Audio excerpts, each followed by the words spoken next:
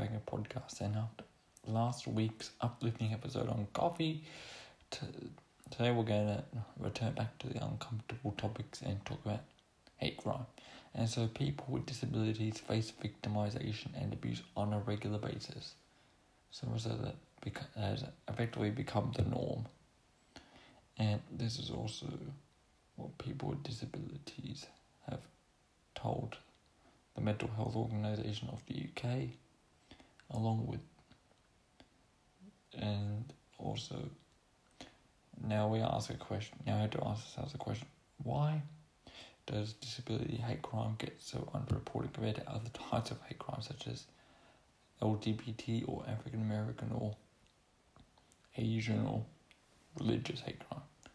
And so some people might have disabilities that require them to have support when they're reporting it, and this may be difficult if they in a country where that support isn't necessarily offered, or in an area of a country where that support isn't offered.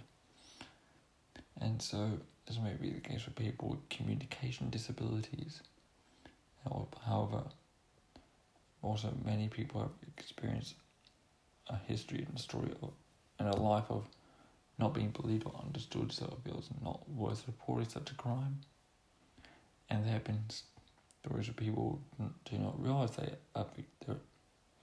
victims of a hate crime, and in particular mate crime, or people who make friends with someone who's aiming to take advantage of them. I know I've been in that situation once. And for most people with disabilities,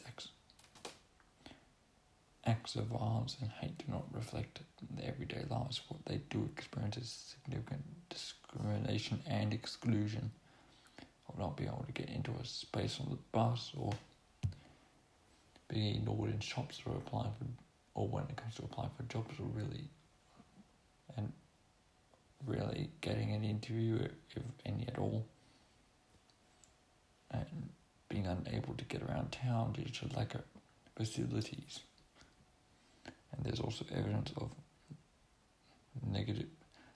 these negative attitudes towards disability have been fulfilled by a political rhetoric or around welfare benefits or people with disabilities. And these experiences are unacceptable. I just want to make that very, very clear. They're not acceptable, people.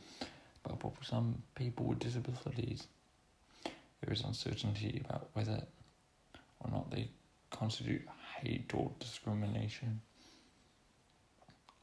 whether or not they should be reported to the authorities as that type of crime.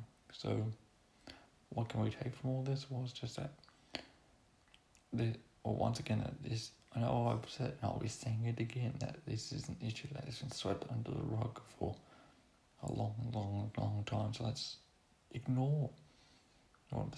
stop ignoring hate crime towards people with disabilities and treat it as serious as any other hate crime out there. Because if you can be prosecuted and sued for racism, you can be prosecuted and sued for discrimination against people with disabilities. I want to make that very, very clear.